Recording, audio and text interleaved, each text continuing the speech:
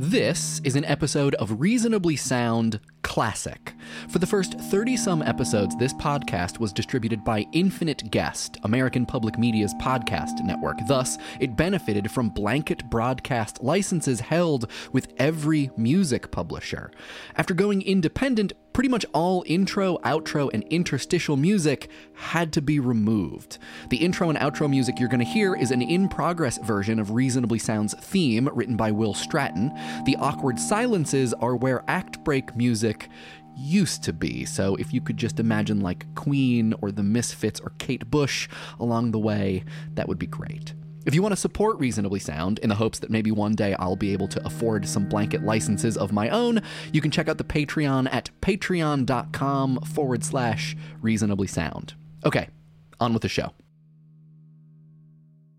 Hey everyone, just a quick announcement before we get started. In case you haven't heard, Reasonably Sound now has a Patreon, a way for you to support the show and make sure it not only keeps happening, but keeps getting better. If you're interested in supporting Reasonably Sound, and I would appreciate it endlessly if you were, you can head over to patreon.com/Reasonably Sound, all one word, all spelled out, to see what's on offer. And of course, to everyone who is already supporting the show, thank you so much. I can't even begin to describe how humbled I am that you would spend any of your hard-earned cash bucks on this here little show about noises. And actually, speaking of which, enough gushing, onto your regularly scheduled podcast. Oh, and actually, one other thing before we get started. In the last episode of Reasonably Sound, I said that acousmatic was a term of Michel Chion's, when it is, in fact, a term of Pierre Schaeffer's, another very smart, older French gentleman who wrote a lot of great things about sound, so I just wanted to make sure that I cleared that up, or else I won't be able to sleep tonight. Okay, now that that's done, on with the show.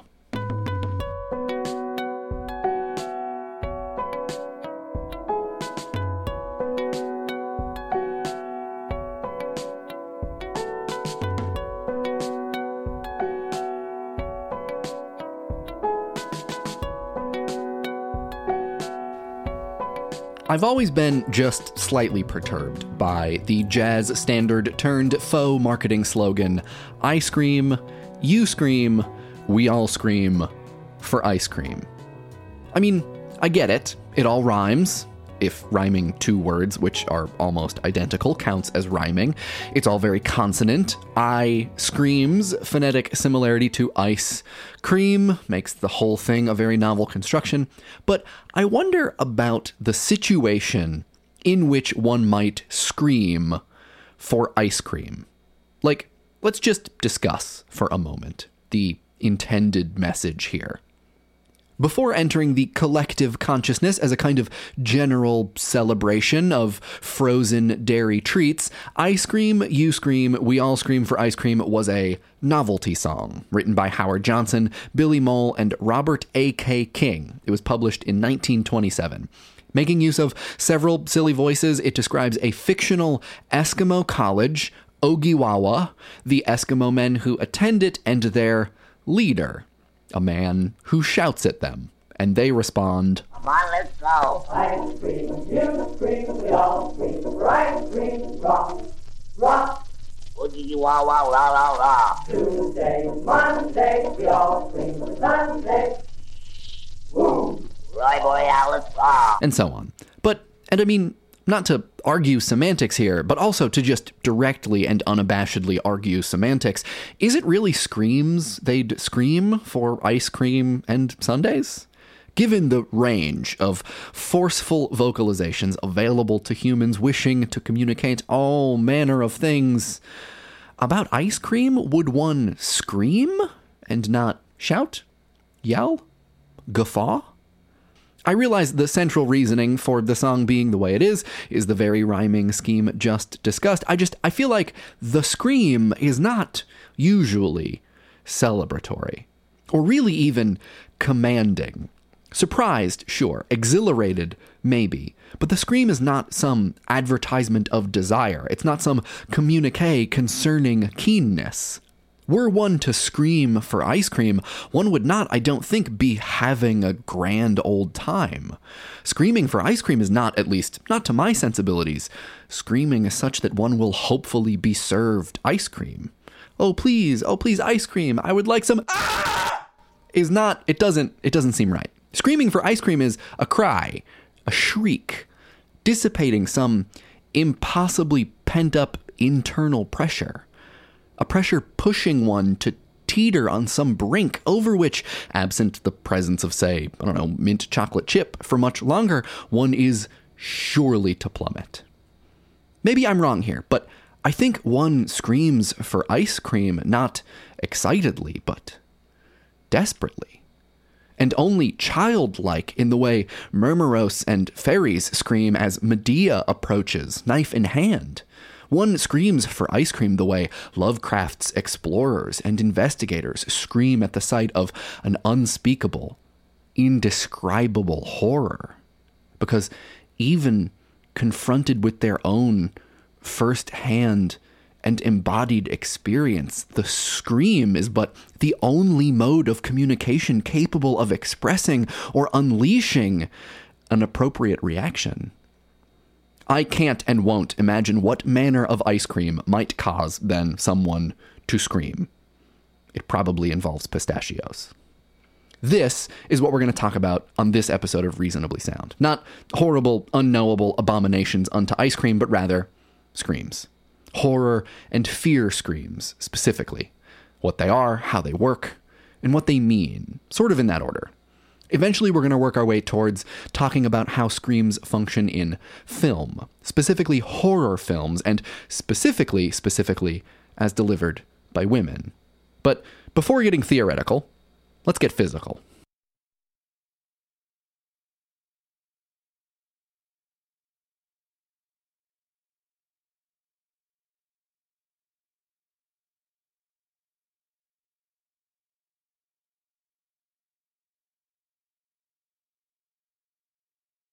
Yells and bellows, shouts and barks, and other loud sounds animals with lungs and vocal cords can make are not screams, really. Not as far as we're concerned, and I think not as far as most people are concerned. While it might be largely unconsidered, I think we intuit a massive difference between all of these things. When you use your vocal cords to make sound, but loudly, you're pushing more air through them than is the case during normal speech. More air means a larger, more forceful sound, yet yells and shouts and screams, though similar in that they all fall under the broad description of loud things, are not created or heard equally. A yell or a shout is not a scream.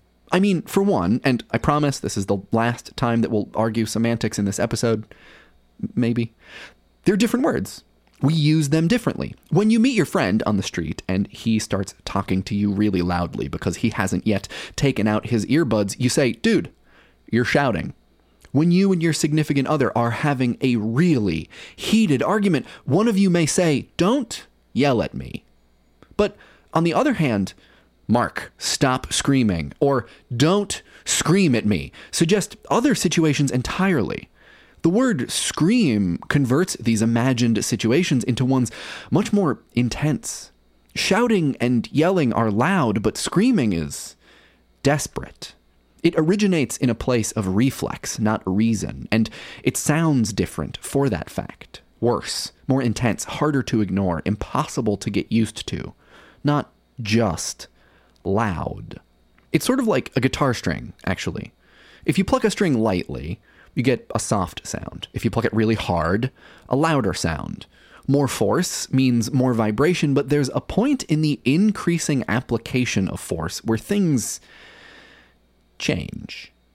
If you pluck really hard, the nice, even vibration of the string is going to become a more complex and wild set of movements, which will result in a different sound beyond simply louder. In addition to the fact that if you go really nuts, the string will probably hit some frets and start buzzing or something. Even absent collisions with nearby hardware, a truly tough pluck produces extra noise by virtue of its chaotic movement. Chaos is an important part of this discussion because the same is true for your voice. Force lots and lots of air by your vocal apparatus and it will vibrate like crazy. Crazy to the point where it becomes chaotic. The technical way of putting it, for both guitar strings and your voice, is to say that the output of the system and the sounds produced by it become non-linear. Linearity is where you have some system of some kind. The system has an input and an output, and the input matches the output in a very predictable way. Non-linearity is where the input goes into the system, but the output becomes unpredictable, often due to the presence of some amount of, you guessed it, chaos. We're going to spend a little time, actually, using the word non-linearity all casual-like, so for a little clarity, we should digress here just for a moment, lay some semi-technical groundwork. I'll start the music. There we go. So, it would be an understatement to say that non-linearity describes many things. The simple description of a system where the input doesn't match the output belies the million complicated ways in which systems with inputs and outputs, which is to say most systems, can be non-linear. In fact, most systems are non-linear in some respect. Linear systems where we know exactly what's going to happen are sort of like wishful thinking. Linear systems are comforting approximations of a universe beset by disorder. Even systems which seem like they should or could be highly predictable, manufacturing processes, flows of electricity, heat dissipation, even gravity and the passage of time in certain respects, are all systems which deal to certain degrees in chaos and therefore non-linearity. Importantly, though, chaos is not randomness. In all of these systems, if we possessed detailed and perfect knowledge of all the factors at work, we could conceivably account for that chaos. Chaos is deterministic. Randomness is not. There is no accounting for randomness. Both it and the Spanish Inquisition are unexpected. The human voice is no different from all of this. Like all of these other systems, you may think, oh, well, we know exactly how that works, but really, there is all sorts of underlying pandemonium. The set of things working in concert to produce the human voice as we hear it coming out of a human head hole is not a perfectly linear system to begin with. So when we talk about the voice becoming non-linear, about non-linear vocalizations, we're talking about an additional degree of non-linearity, which causes audible changes in the timbre or quality of the voice. Non-linearity on top of non-linearity, resulting in additional characteristics, in aberrations or pathologies, so to speak. At its base level, this is one thing that makes screams, or non-linear vocalizations, different. A bellow or a howl is loud, but a non-linear vocalization, including maybe a shriek or some cries, they sound distorted. They possess some extra characteristics. In other animal species, those characteristics may be noise, subharmonic frequencies, biphonation, meaning the presence of two fundamental frequencies determining the apparent pitch of the scream. According to Luc Arnal et al. In a paper for the Current Biology Report, human nonlinear vocalizations specifically, brace yourself, quote, result from the bifurcation of regular phonation to a chaotic regime. Basically, that means where normal vocalization contains one tone, screams contain two. A second tone modulates or affects the central vocalized tone in unpredictable ways such that it creates an unpleasant quality, which Arnal and his crew identify as roughness. Where the vibrations of your vocal cords are normally smooth and periodic, during a scream, those vibrations become jagged, non-periodic, chaotic. The roughness that results from this particular kind of non-linearity is a sound akin to what we look for purposefully in things like alarm clocks and other warning sounds, sounds which are meant to be irritating and hard to ignore. This roughness, they explain, exists nowhere else in normal human vocalization, only in screams. Meaning, Screams are sonically distinct from other vocalizations, even loud ones. You're not going to mistake a scream for something else. No one's going to scream and you're going to be a couple dozen yards away going, did someone scream? The point is that they're distinct, very distinct. The shout, the yell, your standard holler is meant to convey some particular message just at a louder volume, but a scream itself is both the medium and the message, so to speak.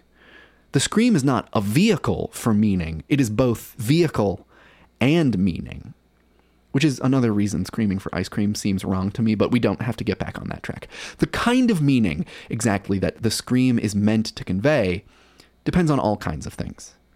Who or what is doing the screaming, the context, the type of scream. As Rachel Rosen writes in her paper, The Scream, Meanings and Excesses in Early Childhood Settings, we have no dictionary for screams. Mostly, as adults, screams are what we, and the rest of the animal kingdom, for that matter, use to signal and react to danger. Screaming is a way of preparing our bodies for, and alerting our nearby friends to, imminent demise. Which means when they're deployed in situations where there is no literal, actual danger, some interesting things happen.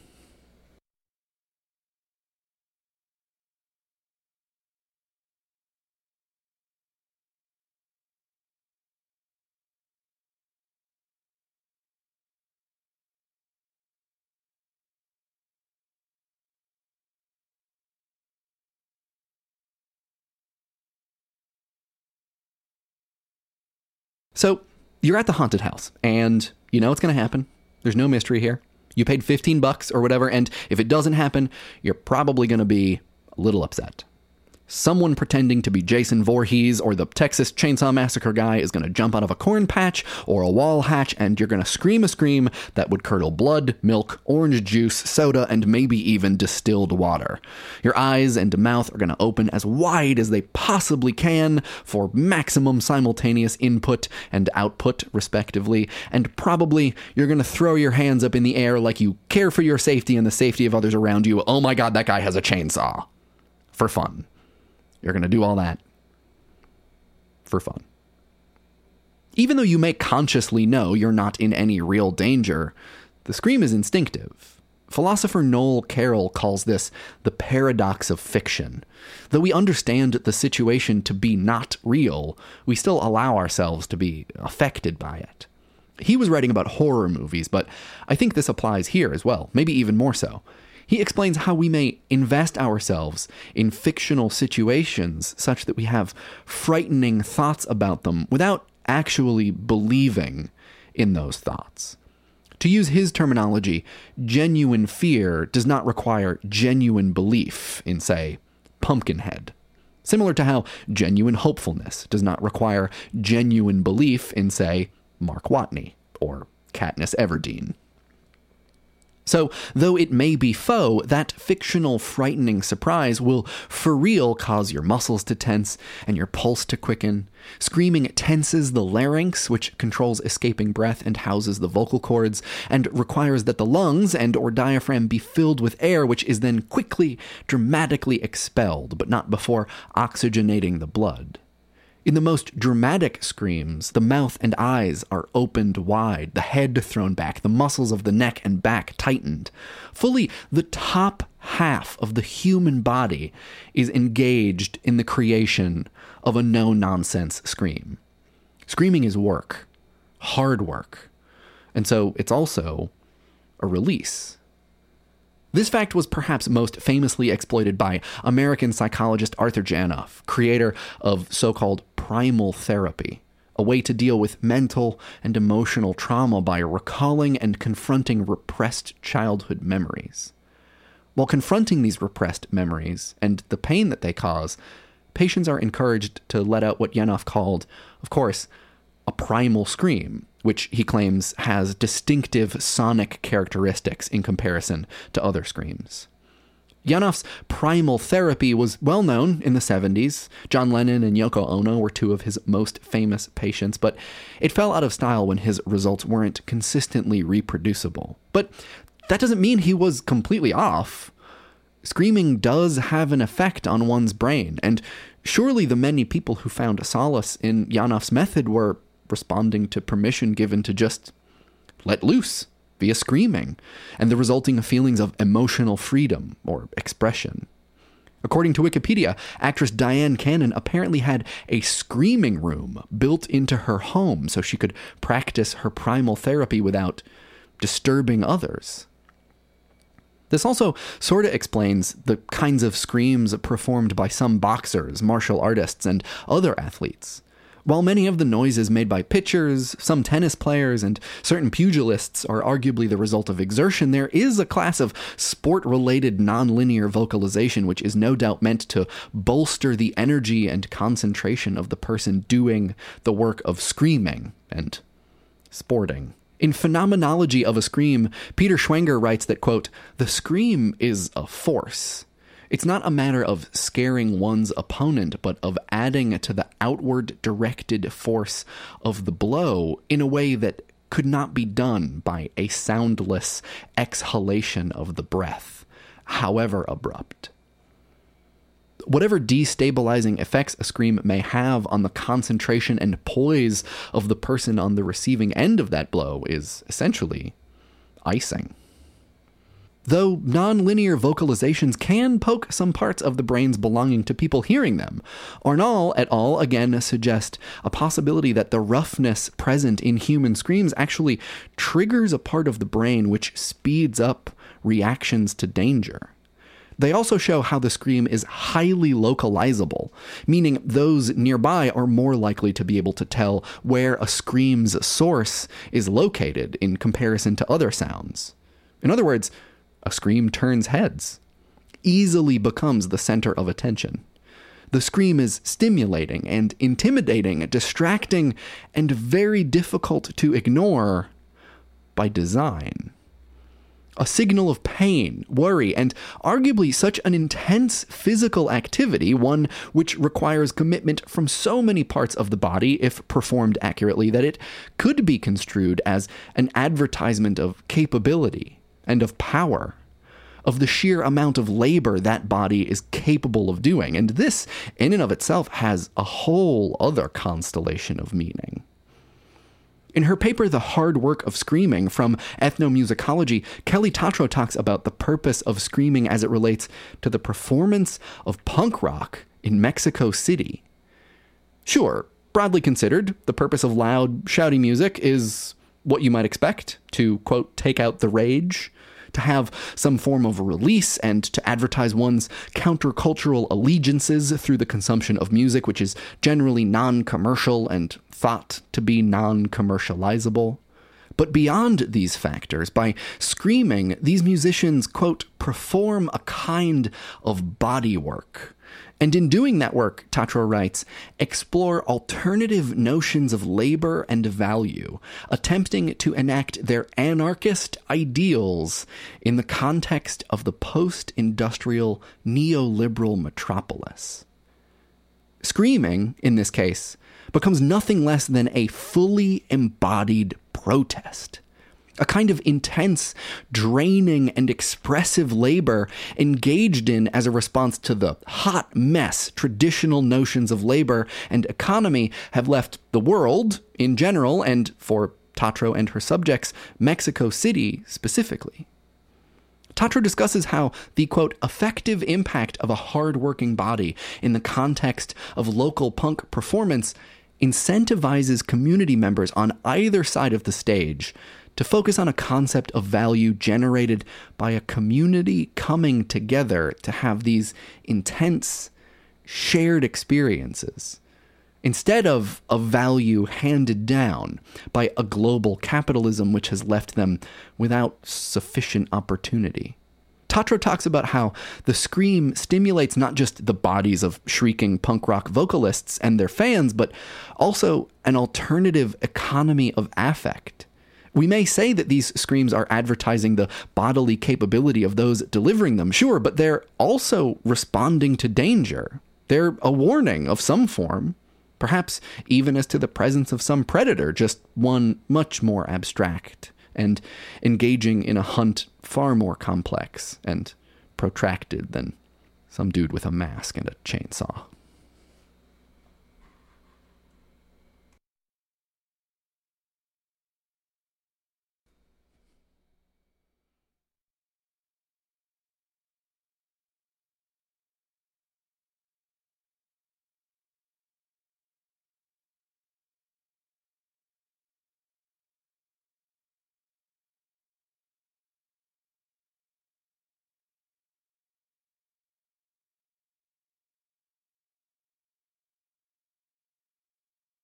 Which brings us, finally, and in conclusion, to horror films and the screams contained therein. The horror movie scream occupies a specific and arguably somewhat regal position in an imagined hierarchy of screams. It's something like the lion's roar of non-linear vocalization, some kind of powerful and evocative ideal representing exactly the source and situation in which it occurs.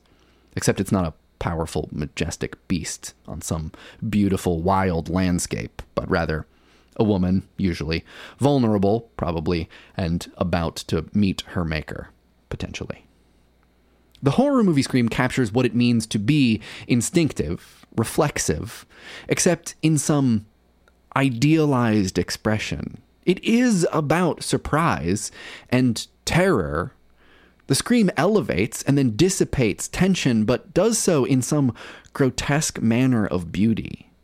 The eyes of the screamer wide, of course, the neck tense, the mouth agape, and often the camera trained directly into that chasm.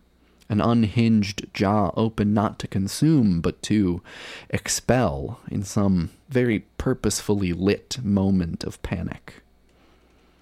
We may even put on our skeptic hats and question how many screams delivered on camera were delivered as heard simultaneously to the picture being taken.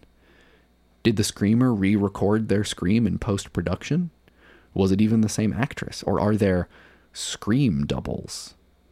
Useless questions to ask, maybe, but interesting nonetheless, possibly. And ultimately, I think meant to just underscore my personal feeling that the horror movie scream really has more in common with painting than screaming. The horror movie scream isn't silent, but then again, neither is Munch's The Scream or Francis Bacon's Study After Velázquez's Portrait of Pope Innocent X. These works evoke sound, even if they don't produce it, and exist in the necessarily acoustic environment of the museum. There may be more mute than they are silent. And I think meet Janet Leigh and Barbara Steele, famous horror movie screamers, in some para-acoustic middle ground where it's not the sound specifically, but how it's depicted, and the space in which that depiction occurs that creates the most meaning. And most meaningfully, in horror films, unlike paintings, men don't scream. They vocalize, sometimes loudly, often in pain. They call out, and they yell, and maybe, they scream, but they do not, by the above and aforementioned picturesque ideal, scream. By another standard, perhaps the picaresque and not picturesque, men aren't screamers. Men are shouters, howlers, unfortunate victims, and frequently vulnerable or powerless, but they are not the screaming. Stock sound effects like the Howie scream and Wilhelm scream may titularly be screams, but to listen to them the way they're used, they don't evoke terror. They're more often punchlines than they are markers for legitimate fright or danger. Men are not screamers because screamers are victims, and at least as far as horror movie tropes go, the guys tend to be a driving force, even if they are also eventually killed. Compare this to the existence of a group of women known as scream queens. It's the dudes who, as Michelle Chion puts it, organize the spectacle on both sides of the camera. But it's the women who are valued, royalized even, for their expressions of terror. A terror which often contributes directly to a film's climax. Chion, in The Voice of Cinema, calls this the screaming point. Quote, something that generally gushes forth from the mouth of a woman, which, by the way, does not have to be heard, but which, above all, must fall at an appointed spot, explode at a precise moment, at the crossroads of converging plot lines, at the end of an often convoluted trajectory, but calculated to give this point a maximum impact. The film functions like a Rube Goldberg cartoon mechanism full of gears, pistons, chains, and belts. A machine built to give birth to a scream. Of course, there are all kinds of psychoanalytic roads we could go down here. Is the butchering of the Scream Queen, or the intention to have her or see her butchered, whether or not it's actually gone through with, somehow meant to symbolize a butchering of one's mother? Or maybe the scream is the cutting of the umbilical cord, therefore making it something of a birth scream, which possesses its own very loaded meaning and mythos. But who is being birthed? The director? The audience? The scream? Maybe the female horror scream is ultimately and simply unabashedly sexual, insofar as the focal point of the scream is the gaping mouth and the victim's body, which, I mean, how could it not be? It may be seen as voyeuristic, subject to some uncomfortable, scrutinizing gaze in a moment of utter helplessness. Xian says the screaming point is one where language suddenly becomes extinct. It's the unthinkable inside the thought, the indeterminate inside the spoken, unrepresentability inside representation. It occupies a point in time, but has no duration. The scream, he's arguing, maybe both as naturally occurring and deployed in cinema, is contradictory unto itself. It's meant to communicate, but communicate what, exactly? The scream isn't language, it's pure meaning. Because it's reflexive, a scream occurs whether there is an audience present or not. It's the screamer exercising, as one would a demon, their unthinkable lot, generating that pure meaning as a byproduct, in the instinctive, non-conscious hope that someone, anyone, may help. In cinema, the most ready candidate, the one most readily affected by the scream, is the viewing audience, who is, likewise, helpless, hostage to frames progressing dispassionately, one after the other in time. The scream takes time, especially in cinema, at the precise moment where no more exists. Time is up. It's all over. The scream, highly localizable, begs that one look, but one cannot, not in the movies, until the camera does. The scream is a release, but the scream is also very much a herald of tension. Schwenger, again, says the ultimate irony of the scream is that it's forced from us as a result of the horror of existing in some particular moment. Some moment we, our bodies, are trapped within, but the scream itself is allowed to escape. Expressive, perhaps ear-splittingly so, but ultimately and totally impersonal, disembodied. Referencing, but not constituting, its source. A person, a body, which it has abandoned to endure whatever horror befalls it. One, hopefully, not involving pistachios.